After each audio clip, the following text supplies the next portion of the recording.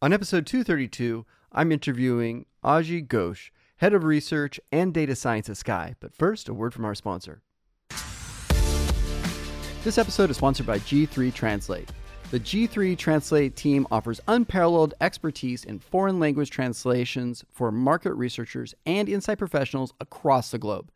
Not only do they speak hundreds of languages, they are fluent in probably the most difficult one, market research. For more information, please visit them at g3translate.com. Hi, I'm Jamin Brazil, and you're listening to the Happy Market Research Podcast.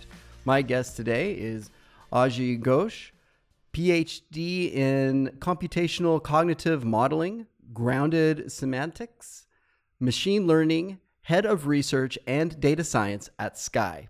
Sky is a media and telecommunications company. It's owned by Comcast and headquartered in London. Sky is Europe's largest media company and pay TV broadcaster by revenue, with 23 million subscribers and more than 31,000 employees as of 2019.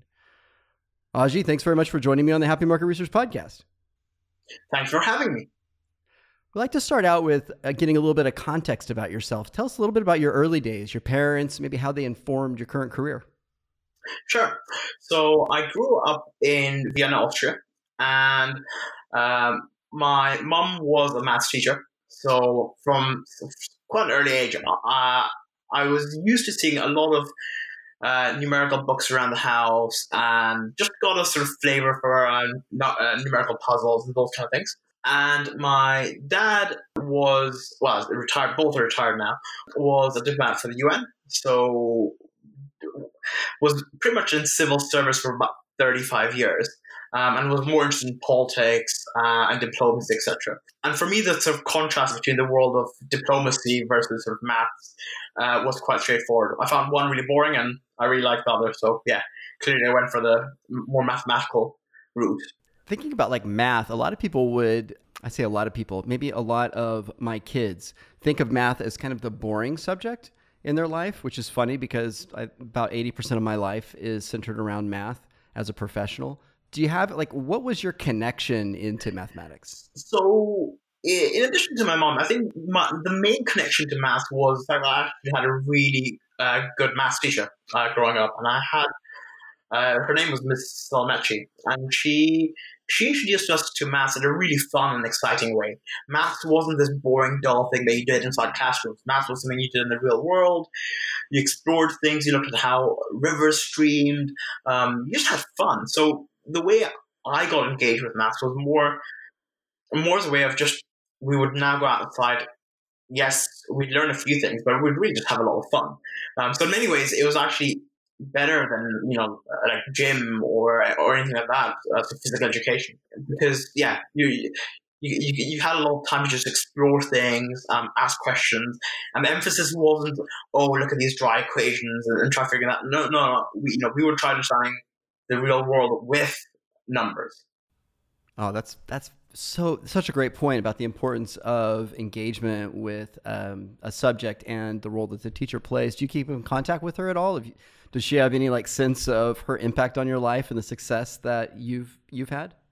Yes. So after, not recently, but after I got my bachelor's in psychology, so quite a few years ago, I reached out to her and sort of said, the main reason why I opted for all the maths and the statistics courses within psychology, which is quite rare. Most people sort of tend to avoid those those subjects. Right.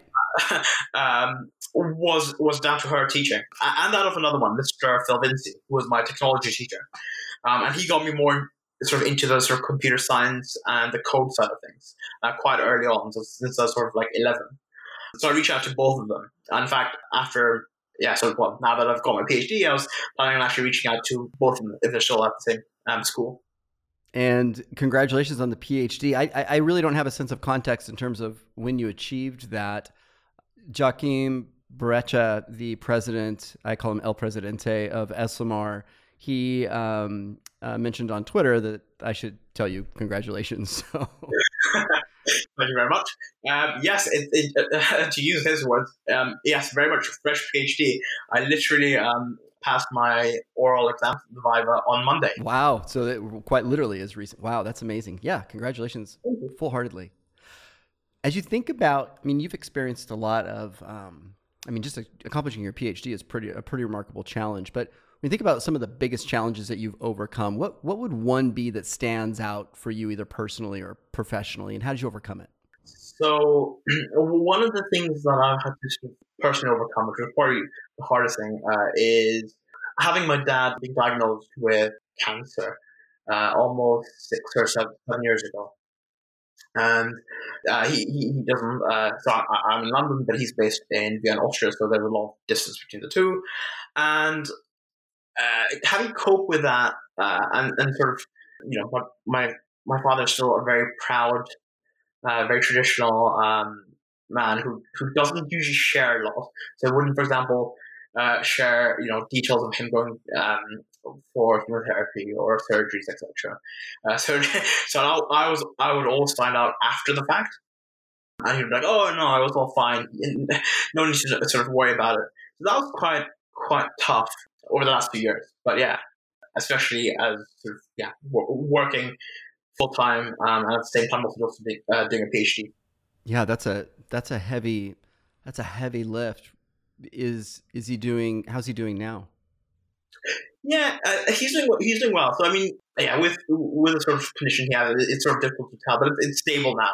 So that's the main thing. The issue with the parent transition is actually something that I'm terrified about addressing. To be honest, my father's 81 years old, and similarly to yourself, and I don't know if it's like generational or what, but he was also diagnosed with cancer and didn't tell my sister and myself until after everything was pretty much in hand and sorted out, and it just kind of left.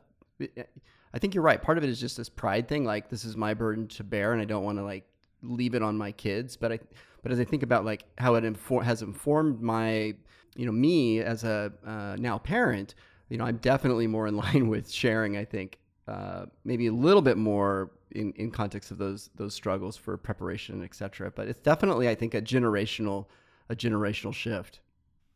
Yeah, no, absolutely. So my dad's 77, I think. Yes, and he for most of his life he grew up in India. Yeah. So the cultural shift, the generational shift is quite significant. But yeah, similar to you, don't have any kids yet, but I'm much more in the sort of let's be open and upfront about everything. There you go. So let's shift gears a little bit. Machine learning. Yes. Talk to us a little bit about what machine learning is. That's probably a really good place for us to set a baseline. Mm-hmm. So machine learning is really the study of using algorithms, which are essentially recipes, for performing a range of tasks, such as modeling, etc., without explicitly telling the computer what to do. So the machine learns, typically through a lot of examples, what we want it to do and what sort of failure typically looks like as well. So a good example would be classification. Instead of assuming a certain type of relationship, it's all about teaching a machine to figure out from many examples, what right looks like, or what the two different types of people, or 5 different types of people look like. So that's really machine learning. And to just contrast machine learning to traditional programming. Traditional programming, you have to sort of tell the computer what to do, and in many ways, you need to be the architect of the algorithm itself. So it's really the human intelligence traditionally that's encoded in the machine. Whereas in machine learning, it's based on a lot of data and the machine gradually learning some representation that's useful. When I think back on my statistics background, in the late 90s or mid to late 90s, I was doing a lot more like segmentation analysis and regression and kind of basic stuff like that, modeling out projected impact on product adoption in markets and whatnot.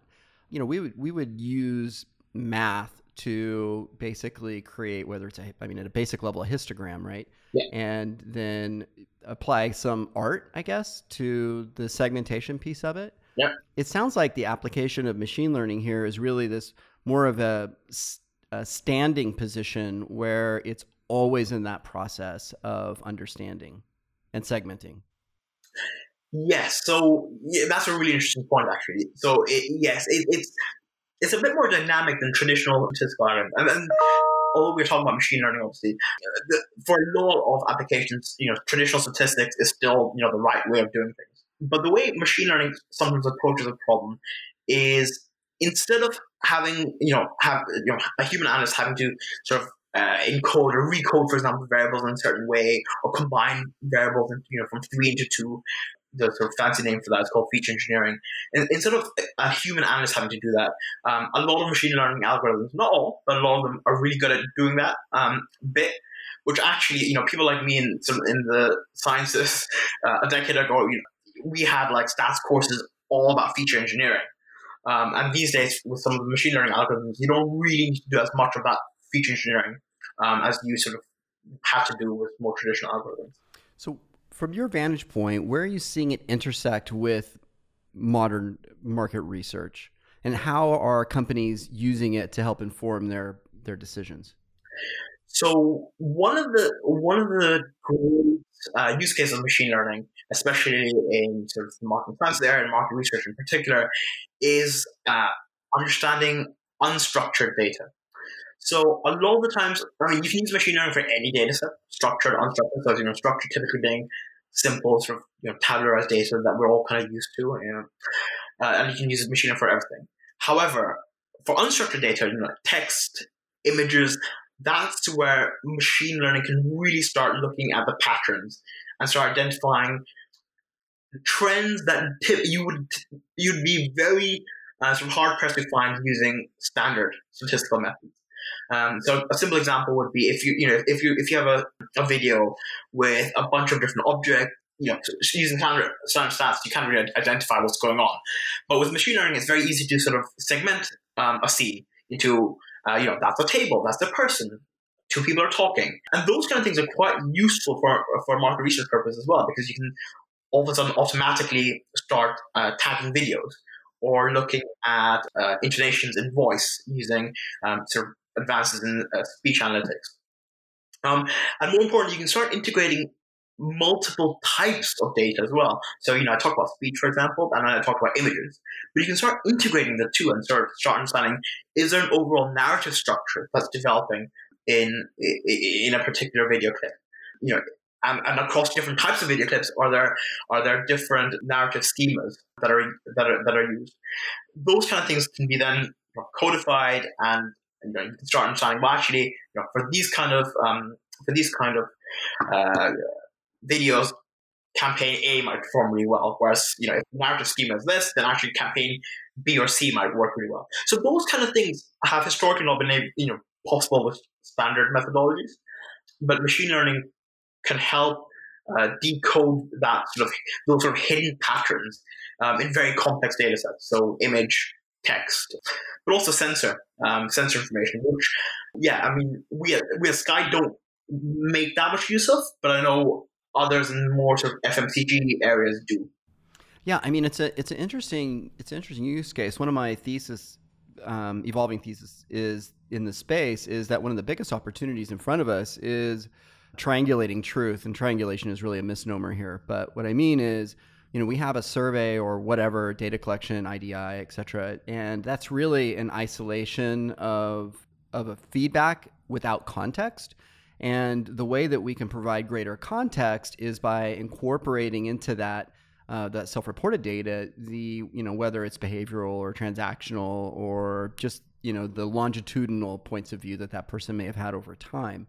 But you're taking it even a step further by being able to process the environments that literally from the video perspective of the environments that the people are giving the feedback in, which is, important maybe in the framework of the way that I'm going to respond on a bus ride is probably different than at home before bed. Exactly, absolutely, and so my PhD was all about sort of looking at visual scenes and trying to understand meaning that's embedded in the visual scenes itself. And one of the things I'm really passionate about working at Sky is to collaborate with the qual team, headed up by Sarah Joseph, so sort of my equivalent on the qual side. And they collect rich data sources from people watching Sky or interacting with their services from the comfort of their home. And all that data a lot of times doesn't really get utilized after debrief's done, we sort of move on to the next project. But what if we started slowly looking at how behaviors change over time? Taking those images and then learning what those associations are. That's potentially quite a rich source of information. That's actually, one time I did this goes back a couple of years, literally 2 years. I did a study where I was about I can't remember how many questions, 10 to 15 question survey. So short. At the end of it, I said, please take a picture or a video of your room where you're giving me the feedback. And I'll never forget, one lady took a picture and she had these little kids and they were running around like Lord of the Flies maniacs. It was hilarious. And all of a sudden it really dawned on me that I could be missing a lot of information, if I just made decisions based on this one mom in the context of how her day was going when she was providing that feedback, I may be in trouble. But of course, on average, we assume everything works out, just like on average, everybody has 2.3 kids. So exactly. Yeah. No, that's a good example. Or how should we be training the modern analysts and the data scientists that are entering into market research now? For data science and analysts in particular, I think the main focus should initially really be on communication. And yes, that might sound odd because you might expect me to say maths or coding, etc. But we have a lot of people who already are really interested in data science, and they're pretty good at coding, and they're pretty good at stats, and usually they're quite interested in maths as well. But what they really struggle with is communicating their findings, understanding what the problem is in the first instance. So especially a lot of junior data scientists and analysts might have produced, exceptional models of, that are sophisticated, etc. But actually, you're like, but are you really solving the problem that you're trying to address? And they'll very quickly jump to the modeling bit, but not really engage with clients or stakeholders or internal stakeholders.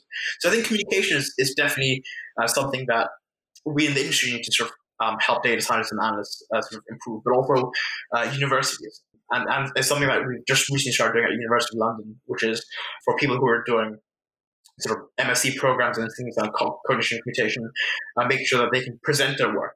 They can present really complex ideas in fairly simple terms. So comms is one. Second one, I would say, is statistics. A lot of people are starting to ignore statistics, especially people more with a computer science background. They sort of go on course, they do online courses, etc., and or even sort of degree program, and they just assume if they can run machine learning algorithm A, B, and C, that's it. That's data science. They don't need to worry about things like probability and standard sort of distributions and all those sort of traditional types of statistical methods. And that's really problematic because in order to sort of interpret the outputs of machine learning algorithms, actually statistics is very useful. So stats is definitely a focus area. I would say that is sort of not utilized a lot of times. And then thirdly, algorithmic thinking. So I'm not saying coding, because a lot of times people sort of go on a course and think, oh, okay, I can run a couple of scripts and that's it. Great. Whereas I'm talking about algorithmic thinking, which is what is the business problem? What are the key components? What do we really need to focus on? And how do I create a model or a set of models that really addresses the question I'm trying to answer? And that can only be done if you move away from a mentality of, problem A equals recipe C. And a lot of times I see data science being run that way, where people automatically say, oh yeah, that's just another neural network we can run, etc.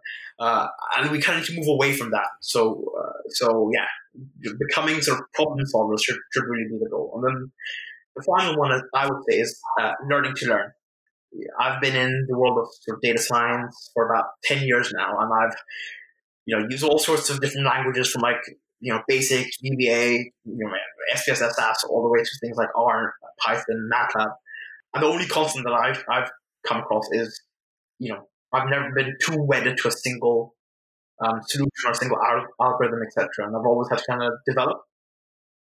So if you don't sort of have that learning to learn mentality, analysts and data scientists will find it increasingly sort of harder to do their job in the future. I mean, going back to the first point that you raised about the importance of storytelling and really building out a narrative that people can relate to, that ultimately provides action to the organization as opposed to just knowledge. how are you training? Like, is there a lynda.com course, set of courses like that, for the masses? Or how are organizations helping the people that are highly technical, whether, I think of, what you're talking about in data science in a lot of ways analogous to developers, which, from a cast perspective have been seen as maybe not the best. They're not the marketing guy, right? Or gal. So, how are they able to, like, if I want to develop myself in this way and pull this skill out myself, do you have some like recommended resources? So I don't have any recommended resources in terms of like sort of structured courses or those kind of sort of more formal training. The way I've found it quite useful at Sky and places like Cantor Media was basically through sort of buddying up very technical people with quite non-technical people, or in many cases, buddying up someone who is, for example, a content research expert, but hates analytics, with someone who dreads talking about content research, but is very familiar with the latest machine learning techniques, and getting them to work on a project together. So, and initially it's difficult, because they may not realize that the other person's skills are useful. And at Sky, I had both quant research and data science. So a lot of the times I'm sort of a translator between the two. But over time, when you do buddy people up with very different skill sets, they start seeing the benefits and they start learning. So the non-technical person will start understanding when a regression might be more useful than a clustering, versus data science might actually realize that, there's a reason why the quant RM decided to simplify the narrative, because otherwise the end stakeholder would really have no idea what they're talking about. That's right. I mean, that's like a twofold benefit, isn't it? Because it goes when I started Decipher, Jamie Plunkett, who's really the math brain of the business. I learned a lot. In fact, I learned 90% of my stats from him, despite the fact, of course, I took the classes in college. But the point is that we saw benefit with really cross training each other and shoring up those skills that may not come naturally to the individual. Exactly, and for me, it's an ongoing process. I love engaging with my peers who are sort of head of insight or head of strategy, and sort of understanding how they start integrating that information and sort of their role, and how does the sort of head of broadband strategy, for example, start making a decision off the back of that. So I think that should be applied like across all levels and all sort of experience bands, because it genuinely helps everyone do their job better. So tell me about the research project you're the most proud of, and maybe your thesis. Actually, yeah. My thesis probably, the research project for sure that I'm most proud of so far. So my thesis, my PhD thesis, is called Grounding Semantics in the Real World. So it's all really about understanding how much meaning is there in the visual world. People obviously know about analyzing text is important, but my thesis and research has shown that actually in a simple photograph of like an office, you have books that are related to tables and desks and computers, and the fact that all these objects are co-occurring in the same scene actually says something. It says that these are related in a specific point in time and space. That is very similar to how text analysis is done as well. Text analysis has traditionally looked at what are the types of words that co-occur in particular documents, and because of that, you can start understanding what the key themes are. My research is probably the first to do the same, but for the visual world. So it's about really decoding the themes and the topics and the meaning, that's in real life. And as an example of how it can be quite useful, one of my chapters in my thesis was looking at gender bias. So people typically will understand that, gender bias is an important thing, and in text, clearly, it's quite likely to have a lot of gender bias. However, people don't really think a lot about images and how much bias there might be in images. So one of the things I looked at was traditional terms like professions like teacher, doctor, nurse, CEO, etc. And I just programmed simple algorithms that just scrape the web and just download a bunch of images, and then using my algorithm called Scene2Vec, I looked at the scenes and then codified that information computationally, And based on that, you had women that were very close to associations like nurse and teacher, and very traditional male associations with CEO and manager. And there was a real divide in this sort of semantic space derived from the real world, visual environment. So that finding was interesting, but it was also obviously also very worrying, because it shows that when you train machine learning algorithms using techniques like C2VEC, you're also encoding the biases of the real world. And that's something that a lot of people haven't really paid that much attention to until very recently. I mean, that's probably the most important point that anyone's ever made on the podcast, right? So we almost could have this, and I hadn't actually considered it, we almost have this like self-reinforcing bias that's being generated by the algorithms that are serving us up the content in the way we want it, because that's sort of the way that we've been fed it. Exactly, absolutely, and from a lot of my PhD work, I've noticed that, in fact, and I'm building on many people's work here. Other people have found similar things in language, that these algorithms not only encode the biases, but in fact, in some cases, they amplify the biases. So they really it's almost like creating a caricature of bias in a sort of in a statistical model, which is even worse. That's so interesting, which kind of gets back down to one of the reasons understanding the math is so important. Absolutely. Because if you're just accepting the outcomes, then you could really be, you could be the puppet, not the puppet master. Yeah, yeah, exactly. So market research has gone through a lot of changes. I mean, what we're talking about is a pretty material change. How do you think the space is going to be different in the next 5 years? So I think the top three changes I think around market research changing in the next 5 years around increased automation of repetitive processes across functions. So, quant research, data engineering, data science, obviously, etc. And people having to be comfortable with the idea that things that they have always done manually is just going to be done automatically. And that's something that they'll have to sort of get used to. And that's a real sort of cultural shift. Secondly, I would say there's going to be more of a transition from data processing to data engineering. So instead of having big departments, and we've definitely experienced that at Sky in my own department, but instead of having big teams of people that churn out tables for researchers or data scientists, you're going to have people that focus more on end-to-end automation of systems to enable and federate access to data. So quant researchers and data scientists can just create their own tabs quite easily, instead of going through this sort of quite archaic sort of process of someone has to create a tab spec and then that has to be codified, and some sort of wizard in DP has to go through some code and run this, etc. So I think that will start disappearing a bit, and people in data processing will start hopefully retraining in the field of data engineering. So yeah, that's something that we notice across a few different companies as well.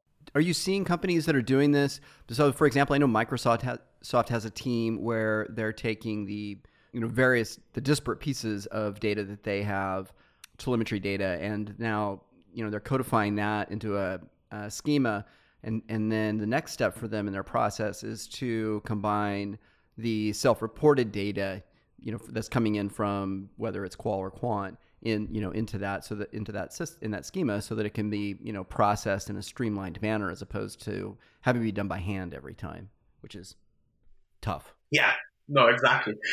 So I mean, my question is, are you seeing is this innovation coming from within the brands, or are you seeing it being empowered from outside?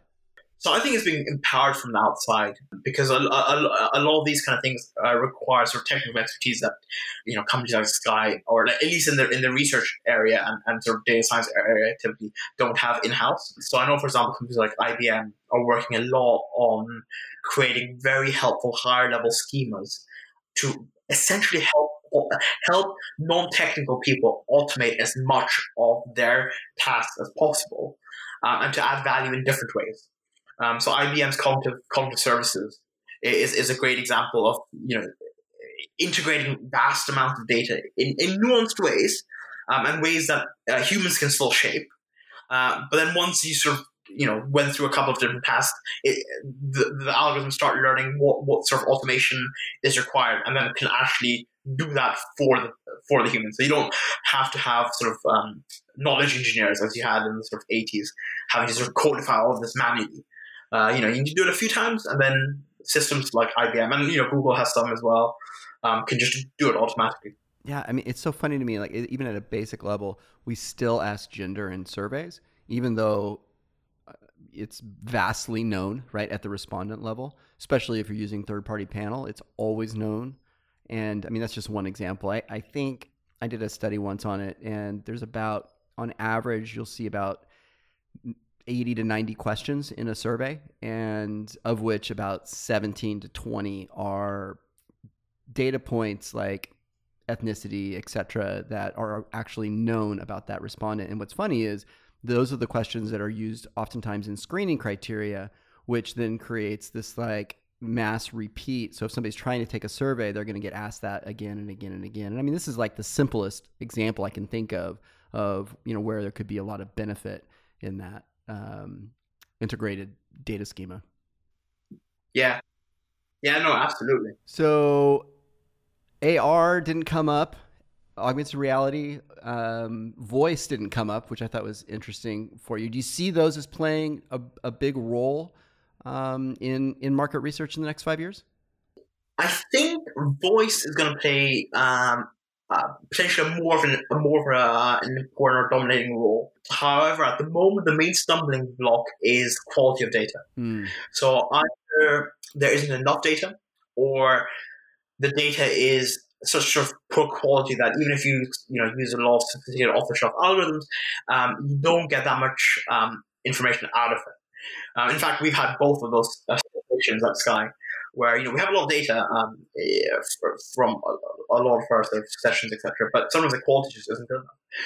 I think also the algorithms for analyzing voice have to go still quite a long way in order for it to be fairly insightful for very large organizations like Sky, with very sophisticated insights, functions that span through 100 people, etc.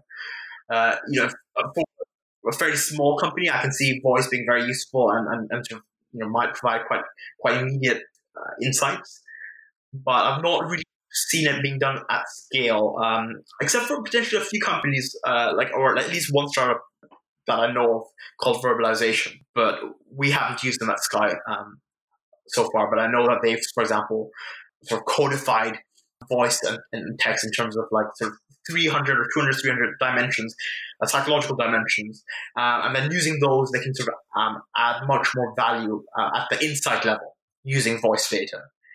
But I think those are the kind of things we're still not seeing enough of. The gap between data and so what are you going to do with all that information? Awesome. I really appreciate the lead on that company. I'm going to see if I can get them on the show. I just checked out their website. It's pretty cool. Yeah. And I'll include it. I'll include a link in the show notes as well. So biggest issue. What is the biggest issue that either you're facing at Sky, or like the thing that you wish that, gosh darn it, somebody in this world would solve this particular problem and make market research much better? For me, the biggest issue is not getting the balance right between market research and other types of insight generation. So that can include big data analysis or A/B testing or econometrics. Not just Sky, pretty much most companies I've come across through sort of lecturing at the Market Research Society, companies sort of fall between two extremes. On the one extreme, they do only A/B testing, and they don't really value market research. On the other side, you have people that love market research so much that they don't care about sort of CRM or big data, etc. And the problem with that is that people rarely find the right balance of market research and other types of data exploitation. And a lot of the times that leads to market researchers getting a bit of a bad rep. Because market research agencies especially will always pitch for similar types of sort of proposals, etc., without understanding the real deeper business context. And that can be quite frustrating for internal stakeholders, inside managers, etc. So if I was at a Cantor or Nielsen or any other market research agency, the main thing I would focus on is getting market researchers to really understand how businesses operate right now and how that's changing, how big companies have huge infrastructures invested already in systems like Tableau or other sort of dashboards, etc. And that market research has to sort of wedge itself into that ecosystem as opposed to being a standalone. Because that's usually when market research is sort of ignored a lot of the time. Yeah, that's a really interesting point. I mean, you're talking about a couple of things there that thematically that have popped, in the interviews that we've done here with major brands, right? And that is, it sounds like what I keep hearing is there's a constant need to have deep partnerships for the actual agencies and the people that are servicing the brands to truly understand what the business context of the insight, and then partner perhaps a little bit more downstream with how that insight is going to get played out in the broader organization. Yeah, exactly. And it's interesting. I mean, that's one part of it, and the other part of it, I think, that is gosh, it's so interesting. This is a fascinating point to me. So I just presented at Facebook last week, or maybe it was 2 weeks ago now, and in the presentation, I talk about how many people were UX researchers or market researchers, and the majority were centric to data science and UX first, and then data science, and then market research. So I thought was really fascinating, right?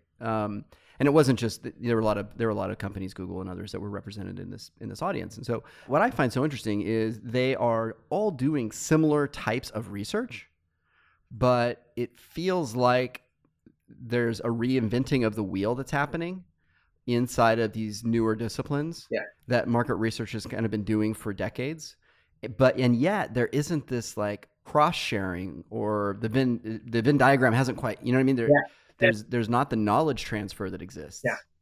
No, that's something I've noticed at quite a few MRS conferences, etc. Depending on the type of company, especially if you're at a digital native like this, like the Googles and Facebook. A lot of the times they're reinventing sort of techniques that market research has sort of addressed many years ago, but at a more strategic level. And yet people sort of see or sort of bucket a lot of market research as, but that's just asking questions, right? And sort of simplifying market research into just you ask questions, you get answers. And they sort of ignore the fact that actually a lot of the sort of A/B testing methodology, etc., actually stems from market research. That's a great point. That's such a great point. So people sort of create these sort of artificial divisions between same thing with like machine learning versus statistics, and people love sort of just separating things into buckets. And I feel there aren't enough people that try looking for the overlaps between all the different areas, and try to truly get the best combination of solutions for whatever business problem there is. Do you think there's a role inside of big organizations, more of this product manager for consumer insights? I don't know what the right title would be, but if that makes sense. Yeah, no, it does. Yeah. No, I'm not sure what the optimal title would be, but it's sort of translation role as well. Yeah. I mean, Lenny Murphy shared a list with me of technology companies in centric to market research, and there's over 600, which actually surprised me. I thought it was closer to 200. Okay. So it's a massive amount, and the amount that's spent. Now, of course, you have like the Qualtrics is in there, so you've got $400 and some odd million, but the sum of monies that they represent is in excess of $12 billion, which is a meaningful amount of spend that's happening. And so, we've entered into this time where consumer insights it's really never been easier to get the voice of the consumer or a person's point of view. But at the same time, it's probably never been easier to screw up the implications of that and walk away with a bad point of view or an incorrect point of view of what that data actually means, because you don't necessarily have just because it's easy doesn't mean you should do it, right? A scalpel in the hands of a kid is a big problem. So that, the broader point is, just because everybody has a license to do a survey, does that mean that that's acceptable? And should brands think about that broader role of, again, I don't know what the title is, consumer insights keeps coming to mind, but I feel like that might be too narrow. So anyway, that's what I got. That's my soapbox. What is your personal motto? So my personal motto is a famous quote from Isaac Newton, which is, if I've ever seen further, it is by standing on the shoulders of giants. And that's sort of my guiding principle all the time, which is, try finding established studies or academics or anything get hold of them, and then see, instead of reinventing the wheel, what can I develop on top of the existing literature to address a particular business challenge or academic challenge. It's a perfect way to go out. My guest today has been Ajay Ghosh, Head of Research and Data Science at Sky. Thank you, sir, very much for being on the Happy Market Research podcast today. Thanks for having me. Everyone else, if you found any value in this, I would greatly appreciate it if you took the time to screenshot it, share it with your friends, and as always, your reviews are greatly appreciated. You can always reach me anytime through email, jamin@happymr.com, as well as the handle Jamin Brazil or Brazil on any social media platform. Have a wonderful rest of your day. This episode is sponsored by G3 Translate. The G3 Translate team offers unparalleled expertise in foreign language translations for market researchers and insight professionals across the globe. Not only do they speak hundreds of languages, they are fluent in probably the most difficult one, market research. For more information, please visit them at g3translate.com.